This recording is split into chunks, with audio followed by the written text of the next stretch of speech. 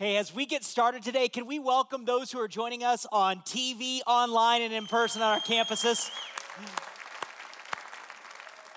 Well, welcome, guys. An alarm can be a rude awakening. I learned that just a few years ago because my wife and I bought a new house, and we bought a house that was a little closer to church and a little closer to our kids' school so we could get there a little bit easier. And we bought it from a lady who actually goes to Sagebrush. And she had worked a long time just to get the house ready and prepared. She had an eye for details, and she had fixed up the house like great. One of the things that she added to it was like this enhanced like security system that was all throughout the whole house. And sure enough, as we were getting ready to buy the house, we had to transfer all these different utilities and these different things. And because we took ownership of the house over the weekend, one of the things that was hard to switch over was that alarm system. We called up the alarm company and they said, well, you've got to actually call us during one of the regular business days. We thought, oh, that's fine. There's no big deal or anything like that. And so we kind of put it off a little bit. Well, late on Sunday, I was up at about 10 p.m. My kids were asleep and my wife was in the back room reading. And I was up a little late, just kind of wandering around, exploring the new house. And I had gone through one of those junk drawers in the kitchen. And in the junk drawer was like all these different switches and key fobs. So I started looking around and just kind of exploring. And I'm the typical guy that anytime I find one of these with buttons, I can't not push them. I have to do it. And so I found this one key fob and I saw it and I was like, well, I'll see what it does, so I'll push the button. So I pushed the button and I heard this. Alarm set, please exit. You have 60 seconds. And here I am in this moment, and I'm like, what did I just do? And so I ran as fast as I possibly could over to the alarm little panel, and I start punching the buttons and everything else, and I have no idea what I'm doing. I don't know the security code. I'm trying to push whatever I can, but there was nothing that I could do to stop it. This thing was like counting down to 0, and I felt like my house was going to self-destruct right in front of my eyes. So here I am waiting. And it finally hits 0 and it says, system armed. So there I am, right?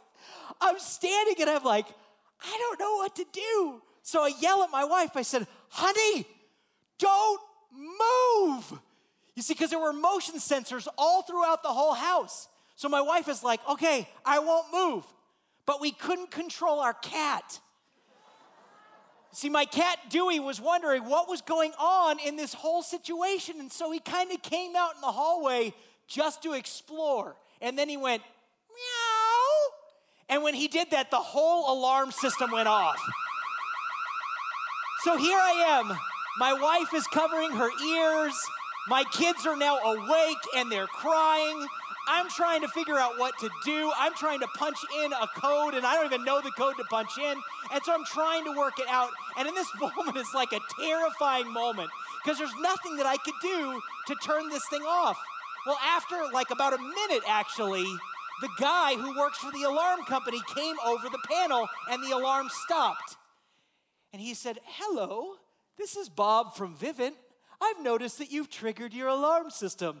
What's going on? And I said, hey, buddy, I am so sorry. I just moved into this house, and I tried to share the story of how I didn't have the passcode. I was waiting until Monday and everything else. He said, sir, that's totally fine. Just tell me the secret word. I said, secret word, bro? I don't even know the code. How am I supposed to know the secret word? And he says, oh, well, why don't you call the original homeowner? I said, that's the problem. You see, she got married on Friday and she left for her honeymoon. So I'm not calling her on her honeymoon. He said, well, I'm sorry, but I have to then follow my protocol. I said, does your protocol involve shutting this alarm off? He said, no. I said, well, how do I shut this thing off? He said, you should probably call our customer service department. I said, okay, I'll call customer service. And so he said, okay, that's great. And then he hangs up and the alarm starts going again. So I'm like, okay, what do I do now? So I get my kids and we walk out into our front yard. My wife is out there. She's holding her ears. Now the neighbors have all come out to see what's going on. And so I call the customer service department. And at this point, I was not a very nice pastor. I just tried to tell them in so many words how frustrated I was for the situation, and they weren't buying it. They were like, look, you've got to wait until Monday. There's nothing we could do to turn this alarm system off. I'm so sorry, Mr. Poe. And I'm like, that's it. I've had it. So I run to my garage, and I grab my toolbox, and I'm searching for just whatever I can find. And I find a hammer because I'm ready to tear the alarm panel apart. And I'm just like ready at this point just to rip it down. And so I get ready, and then finally, the alarm stops. And the Vivint guy comes back on, and he says, I'm so sorry, Mr. Poe. We've reached the original homeowner. Your magic password is banana. I said, thank you very much, Mr. Vivint guy. I was so angry in that moment. And an alarm is always that way, right? It stirs you up. I mean, I left that moment where my blood pressure was higher and everything else. And that's what an alarm does. It could be your home alarm or a fire alarm or any type of alarm that wakes you up in the morning. It always elicits this response, doesn't it? Especially that alarm of wondering how long your life is really going to last. When you wake up in the morning and you wonder, could this be my last day on earth? That's an alarm that shakes us to our core. And you could try to push that alarm sound away, that your life doesn't last forever, but it always comes up in the background. You can eat whatever vitamins, you can exercise, you can go through like a weight loss regimen, but always in the background, there's the reminder that your life doesn't last forever. And that's what we've been learning over the past couple weeks. We've been going through this wake-up call series just to kind of stir us to the fact that our life doesn't last forever. We've said that your life is just a mist. That smells terrible. But we've said that your life is just a mist. It appears for just a short time, and then it passes away. And that's why this message is also so important. Because I believe that you only have one shot to live. You only have one shot to make a difference in this world. And God wants us to live our lives to make a difference. He wants us to use this immeasurable gift that He's been given, that's been given to us, to be able to share about Jesus with others. And that's why this talk is so important, because I want to share how I believe you and I, when we get to heaven, can hear those words, well done, good and faithful servant. And we've been talking about that for the past few weeks. We've talked about, man, when you die, you want to hear this phrase. But you might ask the question, where does this phrase actually come from in the Bible? And it comes at a very interesting place, because Jesus at this time was sitting on the Mount of Olives. And it's just a few days before Jesus Christ died on the cross. And the disciples are sitting with him, and Jesus is talking about some of the things that were to come in the future. And the disciples take it as an opportunity to ask him a hard question. They said, Jesus, how's the world going to come to an end? Just a small little question. But they ask him, what are some signs, or what are some of the things that are going to come about in the last days?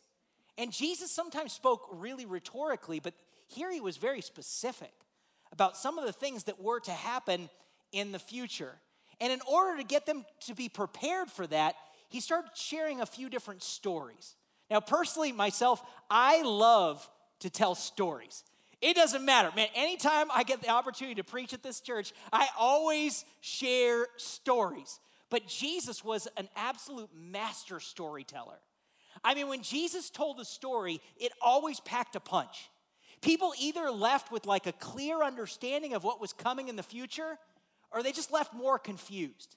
But Jesus tells a story in Scripture that I absolutely love, because it's all about making a difference. He tells the story of the talents. Now, you might hear that word talent, and the first thought that you have is you think of that show, America's Got Talent, or The Voice, or American Idol. You think of a talent show. But a talent back then meant something very different. It was actually a monetary unit. It was a monetary unit, a large monetary unit that they would use. And usually it was actually precious metals, like silver. In fact, in today's currency, one talent would have been worth $247,000. Just one talent. And so Jesus shares a story. And he shares his story with a meaning because he wants them to understand that what we do in this life really matters. And we pick up in these verses of scripture in Matthew chapter 25, verse number 14. Here's what it says. It says, again, it will be like a man going on a journey who called his servants and entrusted his property to them. To one, he gave 5 talents of money. To another, 2 talents. And to another, 1 talent, each according to his ability. Then he went on his journey. So we have this master, right? And the master knows that he's going to go on a journey. And so he calls his most trusted servants to his side. And he says, I'm going on this journey, and here's what I want you to do. I want you to manage my great wealth. And so I'm going to take these talents based upon your ability, and I'm going to give them to you so you can manage them. Now, they're not winning the lottery here, okay? It wasn't like, let me write you a check for $1.25 million, and you could do with it whatever you want. No, the master was intending for these guys to manage it well. And it says that they were given this on the basis of their own abilities. Now, I have a few abilities in my life, but there is one ability that I do not have. I am not a good singer. Now, Daniel Montoya, he can sing the roof off of this place. I mean, that is his ability. He is so good. That is not my ability. But I have abilities that he doesn't have. You see, because I am usually the loudest person in the room every time I walk in. That's how God made me. That's who I am. That's one of my abilities. And each of these servants also had their own abilities. Some of them had incredible business savvy. Some of them had different things that they were able to do. And so they were given these talents based upon their abilities. And they were expected to manage them well because why? They were servants. They were servants. They had some responsibility for things to do. So how is it that they responded to this challenge? Here's what it says in verse 16. It says, the man who had received the 5 talents went at once and put his money to work, and he gained 5 more. So also the one with the 2 talents gained 2 more. But the man who had received the 1 talent went off, dug a hole in the ground, and he hid his master's money. So here's the story, right? These 3 servants have an opportunity of a lifetime. And these 2 servants get given these talents. And what did they do? At once, the Bible says they went out and they used it to make more. Now, back then, they didn't have Wall Street. They didn't have like a stock market that they could play. They couldn't read a blog on Reddit called Wall Street Bets and invest in GameStop and make like a 400% return, okay? They couldn't do that back then. The way that they made money with what the master had given them was by borrowing and trading with other people. So they took their own great wealth and they shared it around with others. And as a result, they made more. Do you get that idea? They took what they had and they began to share it with others, and they used that gift that the master gave them well so that they could make more. That's what they did. Now, this other servant had a different mindset. Instead of using his master's money in order to use it to make more, what did he do? He took his talent, his monetary unit, and he hid it in the ground. He buried it in his backyard. Now, back then during this time, this was something that they actually did because they didn't have banks. They didn't have safety deposit boxes. They didn't have a vault that they could put large amount of money in. So what did they do? They hid their priceless possessions down in the ground. And it was a way of protecting that from other people. But remember, he was a servant. And he had been given this gift in order to share around so that he could make more. So he squandered that opportunity. Well, how did the master react? The Bible goes on to say this in verse number 19. It says, after a long time, the master of those servants returned and settled accounts with them. The man who had received 5 talents brought the other 5. Master, he said, you entrusted me with 5 talents. See, I have gained 5 more. His master replied, well done, good and faithful servant. You have been faithful with a few things. I will put you in charge of many things. Come. and share your master's happiness. What great words. The master who had the man with 2 talents also came. Master, he said, you entrusted me with 2 talents. See, I have gained 2 more. His master replied, well done, good and faithful servant. You have been faithful with a few things. I will put you in charge of many things. Come and share in your master's happiness. And so the master returns after the Bible says a long time. A long time had passed. And sure enough, he summons these 3 servants before him. And these 2 servants, I'm sure they were excited. I mean, they show up and they are ready. They are super excited about all that God's done and all the work that they've done. And so they say, Master, look, you gave me $1.25 million. And now I've got $2.5 million to give back to you. What does the master say? He says, well done, good and faithful servant. You've been faithful with a few things. Now I'm going to put you in charge of many things. Come and share in your master's happiness. These 2 servants did it right. They did it well. They didn't squander this opportunity, this one shot that they had. They used it as an opportunity to make a difference, both for themselves and for the community that they were around. That's what they did to make a difference. You see, these servants were faithful. And I wish, folks, that the story ended here. Because if the story ended here, it would be so easy. But it doesn't end here. You see, because there's a difference between being faithful and being faithless. There's a difference between being faithful and being faithless. And there's one other servant to deal with. The other servant responds in a very different way. Here's what it says in verse number 24. It says, the man who had received the 1 talent came.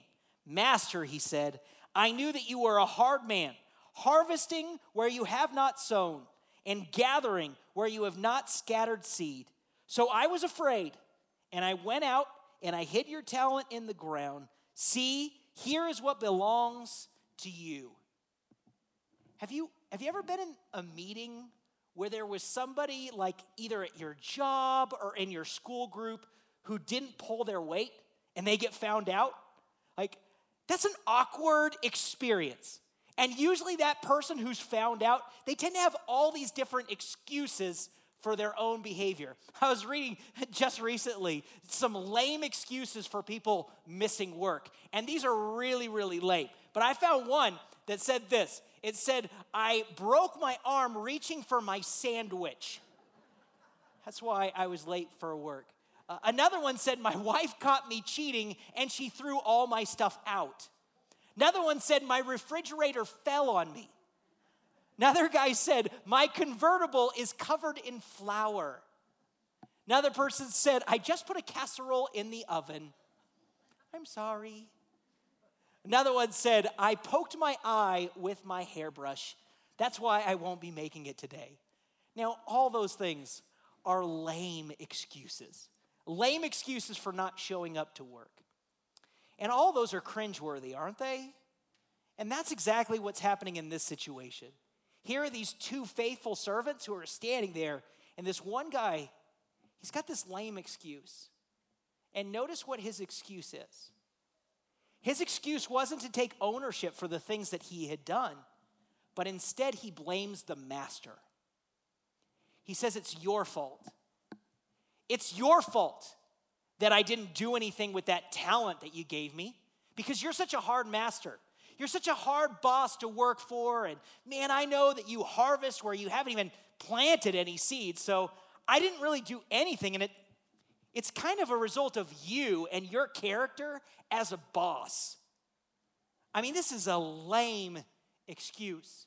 This guy basically for the past few years has just sat on his couch, scrolled through social media, and refused to do anything with this immeasurable gift that the master gave him. I have a question for you. How would you respond to this situation? What if you were the boss? What if you were the master and you saw this guy who did absolutely nothing? How would you respond? Here's how the master responds to the situation. His master replied, "You wicked and lazy servant. You knew that I harvest where I have not sown, and gather where I have not scattered seed. Well then, you should have put my money on deposit with the bankers, so that when I returned, I would have received it back with interest. Take the talent from him and give it to the one who has 10 talents. For everyone who has will be given more, and he will have an abundance.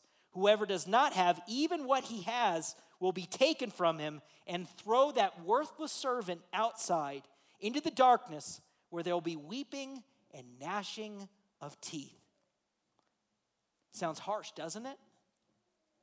I don't think so. I don't think it sounds harsh at all, because this servant was wicked. This servant had the opportunity of a lifetime, and he squandered it. He didn't do anything with it. And in fact, in Luke's gospel, we find out in the same story that this servant really hated his master. And he didn't like the fact that he was in charge of him. And so he actually drug his feet on purpose. Now, what's implied in this is that he was already a servant. So he was already inside circle of like, man, he knew the master very, very well. But he didn't do anything. And what rings out in this passage of scripture is that what you do in this life echoes into eternity. Every action, every kind deed, all of that goes into eternity. You say, Andrew, what should we really get out of this passage of scripture? I think it shows us that we have one shot in this world to make a difference. And it matters how you use your life. So we have to understand a few things in application for you and for me. The first thing that we have to understand is this. As followers of Jesus Christ, we've been given a message of infinite value. We've been given this message of infinite value. You see, we've been given a message that's worth more than anything money could buy, or any car that you could drive, or any house that you could own. We've been given the good news of Jesus Christ. That God looked down on this earth when we were broken, when we were lost, when we were disconnected from him. And he sends his one and only son out of his love for us, so that we wouldn't die a horrific death away from him, but so that we could have eternal life with him in heaven. He gave us the opportunity to be sons and daughters of the Most High King. He gave us the good news of Jesus Christ. That's something of infinite value that we don't even realize. We go through life not thinking about what Jesus went through for us. But when you really think about it, it's worth more than any money that you could ever have. So you got to understand first that you've been given something of infinite value that was meant, this is the second thing, that gift was meant to be shared. That message of Jesus Christ was meant to be shared. And this is important because God didn't save you so that you could sit. He saved you so that you could share. He saved you so that you could share with others about what he's done in your own life. And that's what we have to do. We have to go out in this world and we have to share about Jesus Christ. You say, Andrew, how is it that we should share? Well, I believe there's a number of different ways that you could share about Jesus with others. You can share about Jesus with others directly. You can have a conversation with your coworkers, your neighbors, your family members, your friends, all about the amazing things that God has done in your life. We always encourage you to know your story. Know your story about how God has changed your own life, and then be willing when God gives you the opportunity to share that with others. Not in a forceful, mean way. We're not expecting you to walk out of Sagebrush, grab a big old Bible, and hit people over the head. Okay, that's not optimal in sharing with others. But what we're hoping for is that you'd build a relationship. That you build a relationship with other people, that you'd get to know your neighbors, that you'd get to know your friends, that you'd start praying for them. And that when God brings up an opportunity, that you'd share about Jesus with others. I was given this challenge a few years ago at Sagebrush, and to pray for 5 different people. And there's a few different people that I'm still praying for, but man, I began to build relationships with these people. A few of those people were my neighbors. And I have a neighbor that's right across the street from mine that I'd been praying for a long time. And I built a relationship with these neighbors, got to know them really well. And sure enough, when their dad was dying, and on hospice. They invited me over into the house.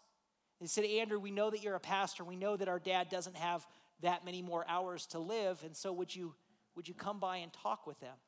So I had the opportunity just to talk with this whole family all about who Jesus Christ is. All because why? I built a relationship. And that afforded me the opportunity to share about Jesus. Now, you have the opportunity directly to share about Jesus, but an easy way to share directly is simply to invite other people to our church. You've got a great opportunity for that because in just a couple weeks from now, we're going to have all of our Easter services, both online and on television and in person. And that's an opportunity because people will say yes to coming to an Easter service. They'll say yes to coming to church with you if you invite them. And so you've got that opportunity to share with others directly about who Jesus Christ is. The other way that we can share is share through our actions, just by living different from other people. I love what Jesus says in Matthew chapter 5, verse 16. He says, let your light so shine before others that they may see your good deeds and glorify the Father in heaven. I love that verse because that's a reminder, right? That every day we have this opportunity to let our light shine. When I was a kid, I grew up in a church where we used to sing these little songs in children's church, and one of the songs was This Little Light of Mine. I won't sing it for you. As I said before, that's not my gift, okay? But one of the parts of that song I really love because it talks about hiding it under a bushel. Like if you hide your light under a bushel, and then the little kids like scream, no! And they say, I'm gonna let it shine. What are they saying in that? They're saying, this one shot that I have to make a difference, I'm gonna allow my light to shine to others through my actions. Just by the way that I live. By the fact that I live according to the principles in the Bible, that will stand out from everybody else in our world. That I live to love God and love other people. Man, people will recognize that there's something different about you. And I tell you this, they will want what you have. They will want what you have. They will notice that there's something different about you. There's something that makes you tick, and they'll want that. They'll ask you about your church. They'll ask you about who Jesus really is for you if you let your light shine, if you share Jesus through your actions. And then finally, you can share the message of Jesus through simply serving. And that's what I love about our church, is that there's so many opportunities around this church to make a difference. And every single one of you guys have things that you're good at, things that are uniquely you. For some of you guys, you're good at working with kids. Some of you guys, you're good at working on cars. And so you can help out with like our pit stop ministry. Some people are good at working with high school and middle school students. We love you around here. You know, they help out in our Remix student program. And man, that's a great opportunity to share through service. And every single time that you serve in one of our ministries here at Sagebrush, you're making Jesus known. You have a part in every single baptism around this place. Simply by serving allows the message of Jesus Christ to go forward. But you might say, with all the COVID stuff that's crazy, I'll kind of put off serving right now. Well, I have to tell you that we as a church, even during this time of COVID-19, we have seen God use people who stepped up to make a difference. People who lived out their purpose to love God and to love others. And as a result, God has done some incredible things. I want you to see that though, so take a look at this video.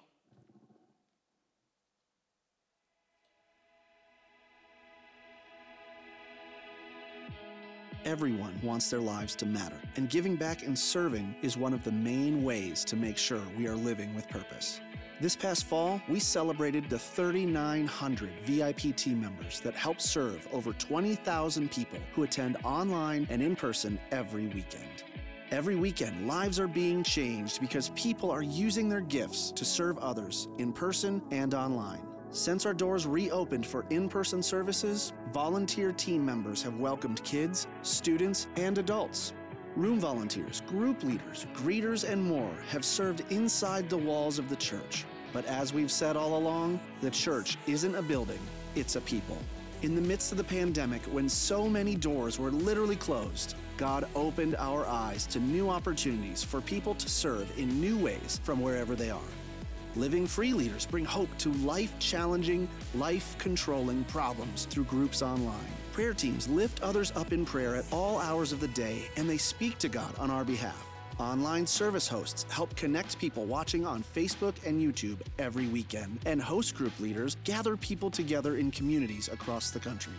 A host group is where people gather together and watch the message together and then spend time together. Many of the people who come, they live alone, and so they really crave that connection. We are not supposed to do life on our own. I feel incredibly blessed to still be able to be part of a community and being able to sing with other people, being able to worship and listen to the message and process the message together. And of course, we all know Todd's funny, so laugh together.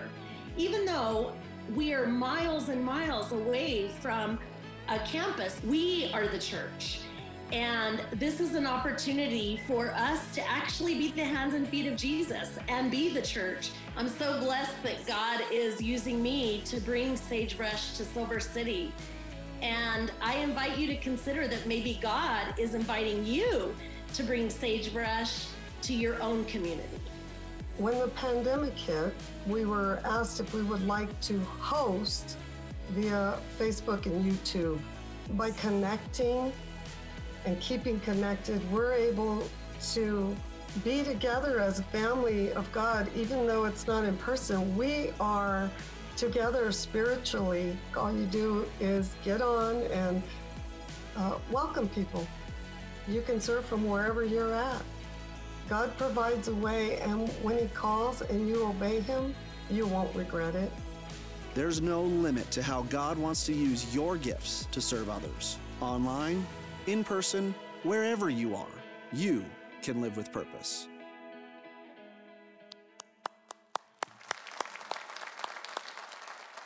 I love that video because there are so many in our church who are either immunocompromised or they live with someone who is, but they're still making a difference. They're still going out and they're serving both online, or they're leading small groups, or they're helping us with hosting a service. And man, if you are watching online or you're watching on TV and you'd like to get involved, man, we'd love to get you involved because we want you to be a part of something that's so much bigger than yourself. Again, what we do in this life echoes into eternity, and we've got to share the message of Jesus with others. The third thing that you have to do is you have to understand this, that God rewards those who follow through. You see, rewards are coming for those good servants who make the most of this one shot that they have to make a difference. And I want to hear those words that those good servants heard, which was, "Well done, good and faithful servant. You've been faithful in a few things, and now come and enter into your master's happiness." And that comes, folks, in heaven, where we get to see God face to face, where we get to rejoice that we've lived our life well. We've reached the finish line and we've crossed it celebrating with Him. And that's what I want to hear. I don't want to get to heaven and have God say, He gave it his best shot, or He barely made it. No, I want to hear the words, "Well done." What about you? Maybe you're listening to this or you're watching online or on TV and you say, you know what, I don't have a relationship with Christ. I don't know where I'm going to go when I die. If that's you today, I hope that you'll have a conversation with us about who Jesus really is and how you can have that message. You can accept it because it has infinite value. But maybe you're here today and you've been sitting on the sideline. You've been idle and uninvolved. I hope today would be the day that those alarm bells go off in your house. I hope that today would be a day that you move from being idle to getting involved. My hope and prayer is that today would be your wake-up call. Let's pray together. Father, thank you for this message. And God, it's not my message. It was the story that your Son gave 2,000 years ago. Father, thank you for this call to live life well. I pray, God, that we would be people who make a difference. I pray, God, that we would understand that this message is of infinite value and it wasn't meant to sit on, but it was meant to share with others. So God, help us to go out even this week and share it with others. Help us to share it directly, or help us to share it through our actions, or help us just to get off of our duff and serve you. Father, no matter what it is, God, I pray that you would move your people toward action. I ask this in Jesus' name. Amen.